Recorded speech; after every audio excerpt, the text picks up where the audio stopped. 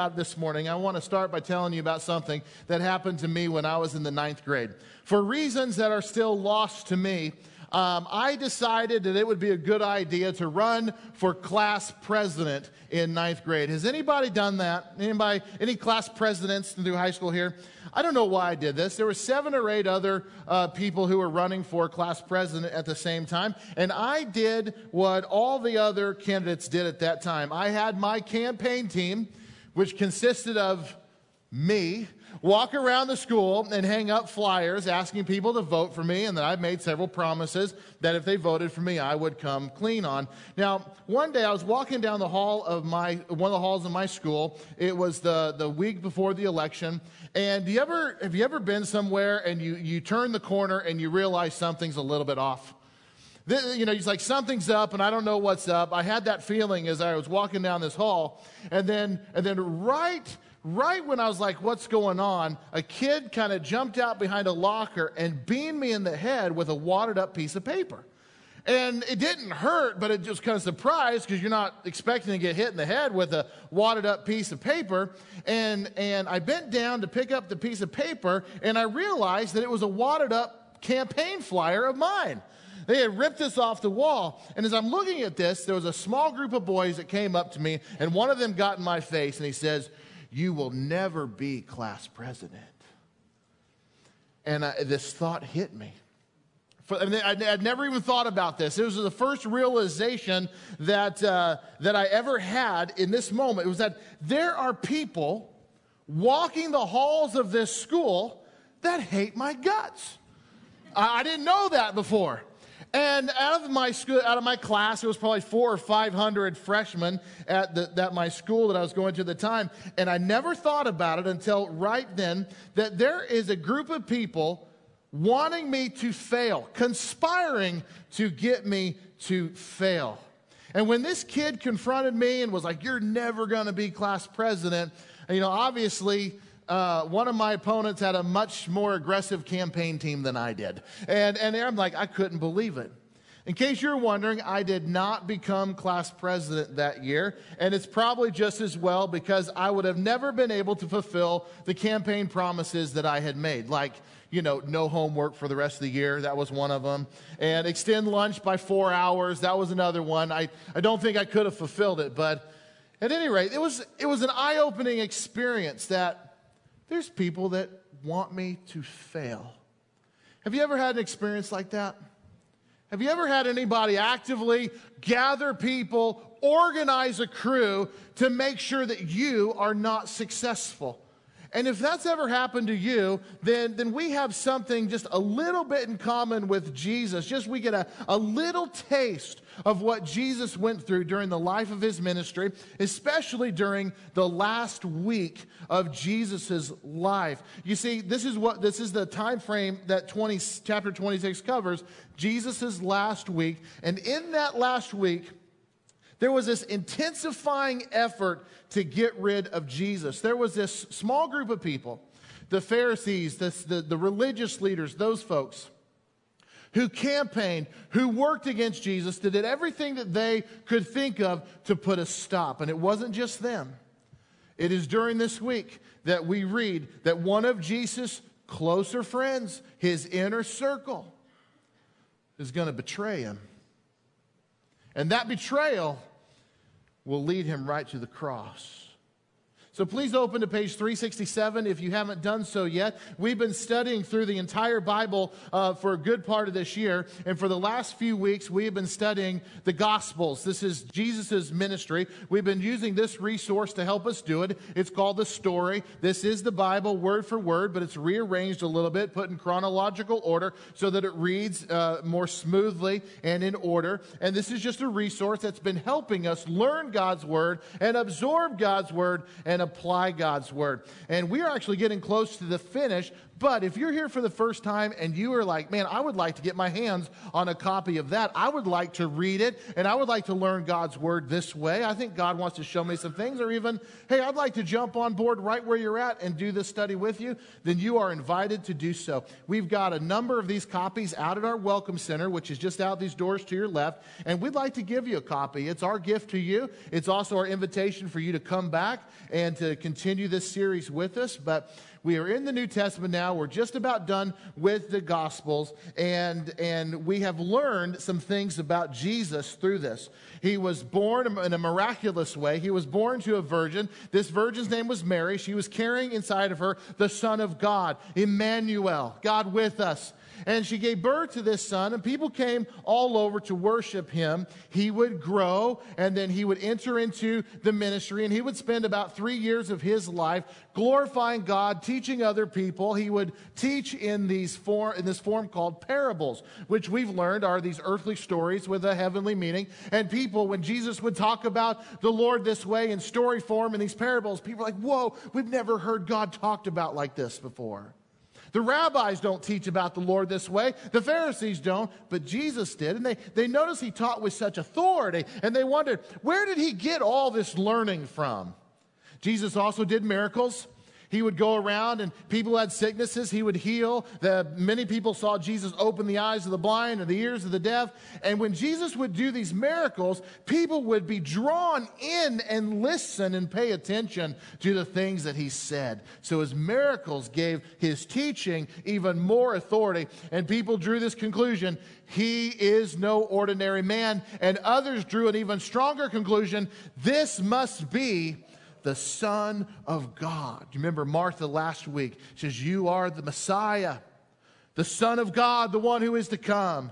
People are starting to realize who he is. So the last week of Jesus' life, he comes into the city of Jerusalem. He will spend his last few days in the city. There is a buzz in the air. More than a buzz, I would say, because when Jesus entered the city on that final day, we know this moment as the triumphal entry. So if you're writing things down in your storybooks, you can write this part, triumphal entry. It's the first day of the last week of Jesus' life. So there's a buzz in the air, there's a stir. So when Jesus comes in for his triumphal entry, we call it that because literally thousands of people came out of their home and out of their businesses, and they came down to the street just to get a glimpse of Jesus. The Bible tells us that they cut down palm branches and they laid it down in front of the road that Jesus was coming down. They took off their cloaks and they laid it down. This right here, my friends, is a physical expression that people would do back in Jesus' day to show the world that somebody very important is coming down the street. You know, that's why, the Sunday before Easter is called what? Palm Sunday, because it represents the day that Jesus entered into the city 1 week before the resurrection, and people laid down palm branches. This is the moment that Jesus is having. Why were these people so excited to see Jesus? Well, of course they were excited by the fact that his reputation preceded him. Some of them had heard about Jesus already. They had actually seen him in person. He was a miracle worker, all these things. But those are not enough reasons for why the streets were lined that day. You see, people came out to see Jesus on this day, and why there was such a stir in the city is specifically due in part to one miracle that Jesus had done just a few days before. Do you remember what miracle that was? We looked at it last week. There was a man named Lazarus. He was a friend of Jesus, and Lazarus had died. 4 days after they put him in the tomb, Jesus came to visit the family. Do you remember what happened from our chapter last week? Jesus said, roll the stone away. And the people there said, Jesus, don't do that. No, let's not roll the stone away. Lazarus has been in there for 4 days. It's not going to smell good. And Jesus said, roll the stone away. And when they did that, Jesus stood at the entrance of the tomb and he said, Lazarus, you come out of here. And right then, to the amazement of everyone, Lazarus, still wrapped up in his grave clothes, he walks out of the tomb and Jesus says, remove those grave clothes. He is alive. And everyone was blown away. Word of this spread quickly. A lot of people had known Lazarus. A lot of people knew he had died. And word had spread quickly that this guy who was dead is now alive. This is a different level of miracle than maybe healing a blind man or healing somebody's sickness. This is somebody who was dead in the grave, not coming out, who came out. There's no refuting it. And so a couple days later, when Jesus rides into Jerusalem, word had spread, the man who raised Lazarus from the dead is coming down the street, and they poured out to see him. And a lot of people took notice. Let me read one thing to you. This is John chapter 12, verse 9. It says, "Meanwhile, a large crowd of Jews found out that Jesus was there and came, not only because of him, but also to see Lazarus." Okay? There are people who not only want to see Jesus, they wanted to see Lazarus. This is a guy that was dead and who was now alive. Friends, I want to tell you something. If you could prove to me that there was a guy who was dead but now he's alive, I want to go see him. I want to see it with my own eyes. So people were wanting to see this. And so in verse 10 it says, "So the chief priest," these are the same guys that wanted to kill Jesus, "the chief priest made plans to kill Lazarus as well." Now, why in the world would they want to do that? Why would they want to kill Lazarus? Lazarus is already dead and they came alive. Why would they want to kill him? Well, it says this in the next verse. They wanted to kill Lazarus as well, for on account of him, many of the Jews were going over to Jesus and putting their faith in him. So there's an escalating tension happening. It's more than a buzz. It's an escalating tension. Here's a weird paradox here. That there were people who wanted to praise the one who could raise the dead, and then there were people who wanted the one who could raise the dead to die. It's interesting. So on the first day of the last week of Jesus' life, he enters the city to cheers and celebration, to palm branches and cloaks on the road, and people saying, "Blessed is he who comes in the name of the Lord." That's how the week starts. But let me tell you, by the time the week ends, it will not be like that. It starts off festive, it's going to end somber. You see, Jesus will be betrayed by one of his very own over the next couple days. Another disciple will disown him 3 times, and the rest of his disciples will scatter. Jesus, over the next few days, will be put through this joke of a trial. It's a sham trial. It's a kangaroo court. Sole purpose is to get him killed.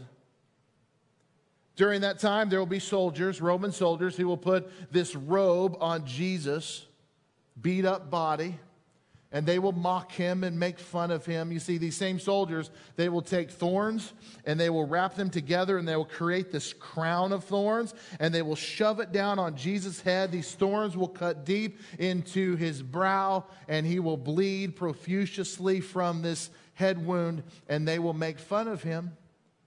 They will put a scepter in his hand, and the soldiers will kneel down and mock him as if he is their king.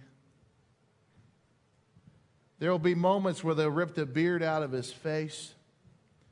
They will strike him on the cheek and then say, "Who did that to you?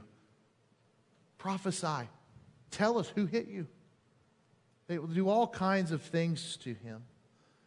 They'll eventually nail him to a cross and hang a sign above his head that said, "This is Jesus, the King of the Jews." It was not a compliment. It was like, "And there's your king."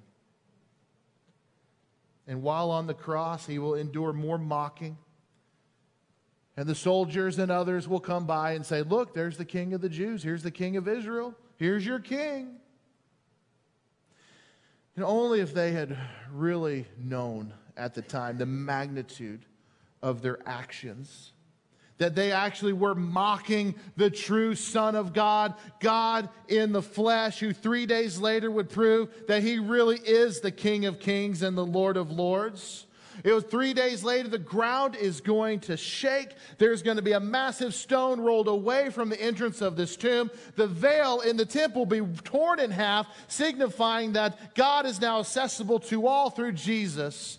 And Jesus will come out of that tomb for the sins of the world, including the ones that nailed him to the cross. Oh, if they'd only known what they were doing. The night before Jesus, all this was put into motion. The betrayal, the Garden of Gethsemane, the trial, all the things we read about in this chapter. The night all this started, he met with his disciples. and he did something that really shocked them. Now, you would think by this point in Jesus' ministry, there's really nothing else he could do that would shock them. Haven't they seen it all by this point? But the thing that he's going to do for them that night, his last night with them, is going to shock them more than just about anything they've seen. And this act that Jesus will do for them truly captures the way that God feels about us and the way that he wants us to feel about others. So on page 367, let's read about this really shocking moment. This is John chapter 13, verse 1. And it says this: "It was just before the Passover festival. Jesus knew that the hour had come for him to leave this world and go to the Father. Having loved his own who were in the world, he loved them to the end. The evening meal was in progress, and the devil had already prompted Judas, the son of Simon Iscariot, to betray Jesus." Now, you may want to just make a note there. We're going to come back to this, but just make a mental note that Judas has already set in motion some things, okay? And there he is with his friends. Jesus knew that the Father had put all things under his power and that he had come from God and was returning to God. So he got up from the meal, took off his outer clothing, wrapped a towel around his waist. After that, he poured water into a basin, and he began to wash his disciples' feet, drying them with the towel that was wrapped around him. Now, at first glance, we might be tempted to just kind of say to ourselves, well, what's the big deal with this? So Jesus is going to wash off their feet. What's the big deal? Jesus washing feet. I don't understand. To us, we might say, what's the big deal? But to the disciples, this possibly could have been the most shocking thing that Jesus had ever actually done for them. Now, foot washing in Jesus' day was not a pleasant experience. And come to think about it, honestly, foot washing today is not necessarily a pleasant experience either. Now, my wife and I had an anniversary a few years ago, and I remember saying to her, "Hey, honey, what do you want to do for our anniversary this year?" And she said this to me: "You know what I would really love? I would love it if you and I would go get a couple's pedicure together." And I'm like, really?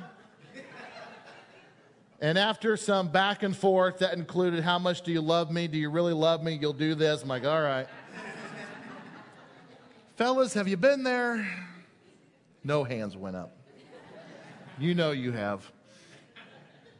So there we are, and we put our feet in the tub, and we're getting our feet washed. And I kept finding myself saying this to the lady down there. I said, I'm sorry you got to do that. I know that toenail funks out like that a little bit. I'm sorry.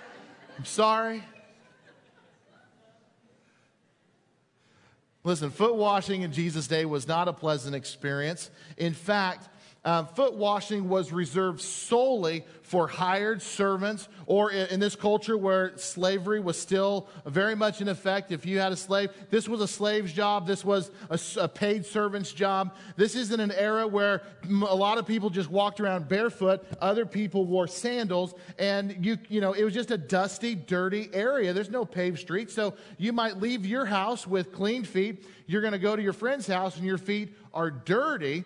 And so it was customary for you to provide a way for somebody to wash their feet off. And if you had resources, then your guest would come into the home, and then your paid servant would actually wash their feet off before they came into the house. This was good hospitality in that culture. So you greet somebody in your house now, you might say, "Hey, can I take your coat for you? Would you like something to drink?" It's being hospitable. This is hospitality. But this was not the job for Jesus. In fact, the disciples would look at this and they're like, "What are you doing?"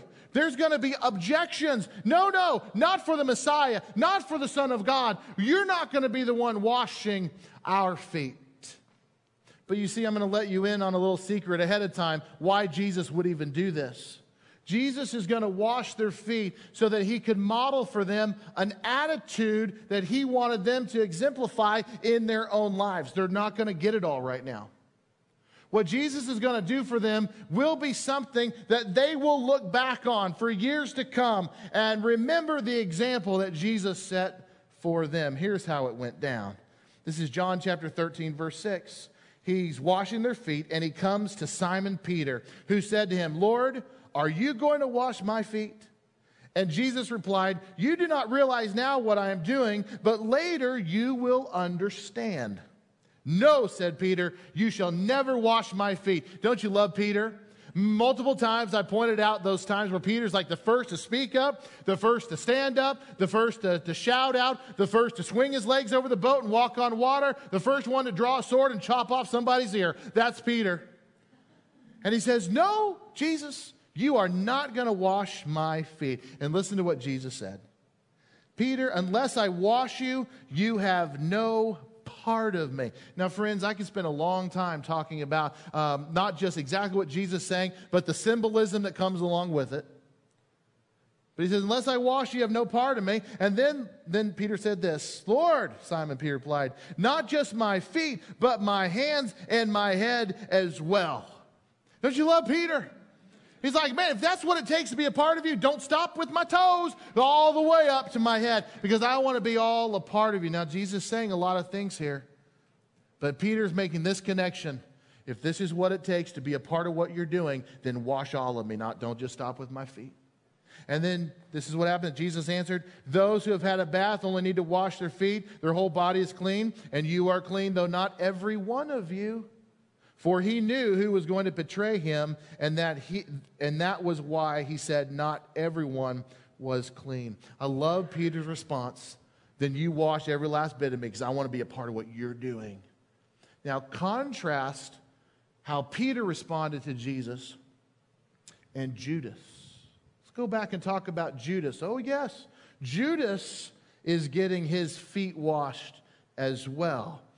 When Jesus bent down to wash Judas's feet, Judas had already struck his deal with the Pharisees, and Jesus already knew that in a few short hours from now, this man is going to betray him with a kiss.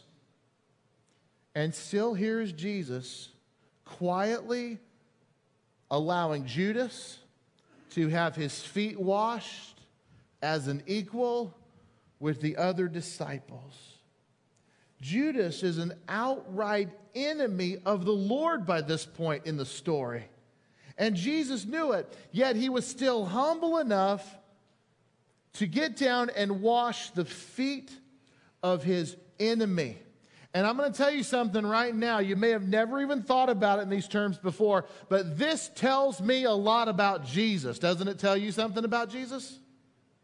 That he could get down and wash the feet of someone who has become his enemy. And I'm just going to be honest with you, I don't know if I could have done it. If I knew that Judas was about to stab me in the back, I don't know how I could show him such kindness like Jesus did. It tells me a lot about Jesus. It makes me think a lot about myself. If you really think about this, this is actually Jesus practicing what he has preached for years. If you go back to early in Jesus' ministry, one of the very first recorded sermons of Jesus, it's called the Sermon on the Mount. It's found in Matthew chapter 5, 6, and 7. We hear Jesus say this. This is Matthew chapter 5, verse 43. "You have heard that it was said, 'Love your neighbor and hate your enemy.' But I tell you, love your enemies and pray for those who persecute you." Interesting. This is Jesus practicing what he preached. Now that very week, perhaps just a day or two earlier than this foot washing moment, there was somebody that came up to Jesus and they said, "Hey Jesus, what's the greatest commandment of all the law?" In other words, it's the same question, like what's the greatest law in the Bible? What's the greatest commandment? And what did Jesus say? Do you remember? This is Matthew chapter 22, verse 37. Jesus said, "Love the Lord your God with all your heart and with all your soul and with all your mind. This is the first and greatest commandment. And the second is like it. Love your neighbor as yourself. All the law and the prophets hang on these two things." You know, with all of Jesus' power, the Bible speaks multiple times at the command that Jesus had, and we could have called angels to rest, all the things that Jesus could have done. He could have right there snapped his finger and turned Judas into dust, okay? He had that power. And there's some of us in here that's like, I wish he had. But what a tremendous picture of a loving father washing the feet of his betrayer before he goes to the cross to die for the sins of the world, for many of whom would never care. You know, I can promise you that as the disciples years later look back on this moment and they remember Jesus washing the feet of Judas, it will mean something. Now, if Jesus would have turned them into dust, all the disciples would have remembered. They'd be sitting around the campfire saying, remember when Jesus snapped his fingers and turned Judas into dust? And they would have completely missed the greater truth here. Remember when Jesus bent down and washed Judas' feet, knowing that he was about to get stabbed in the back. How should we guys respond to those people that are actively conspiring against us? How should we behave towards them? What about that? What do you think when they sat around the campfire thinking about all the opposition that the church was getting, and they remembered Jesus washing Judas's feet that night? And maybe they just said, how should we respond? Well, the story goes on. This is John chapter 13, verse 12. When Jesus had finished washing their feet, he put on his clothes and returned to his place. Do you understand what I have done for you? He asked them. You call me teacher and Lord, and rightfully so, for that is what I am. Now that I, your Lord and teacher, have washed your feet, you also should wash one another's feet. I have set you an example that you should do as I have done for you. Very truly I tell you, no servant is greater than his master, nor is a messenger greater than the one who sent him. Now that you know these things, you will be blessed if you do them. Jesus basically told his disciples, I want you to follow my example. I want you to treat others the same way I'm treating you. There's all kinds of application through here, but probably the most obvious one is Jesus saying, you love others like I'm loving you. You be a servant to others as I'm being a servant to you. You are not greater than anyone. You humbly serve people. You will be blessed if you do these things. And friends, that was an overarching tone to the first days of the church. Max Lucado, who actually has his name on the front cover of your storybooks, he's one of the contributors in putting this together, has written extensively. And one of the books that he has written in the past is a book that was simply titled 6 Hours One Friday.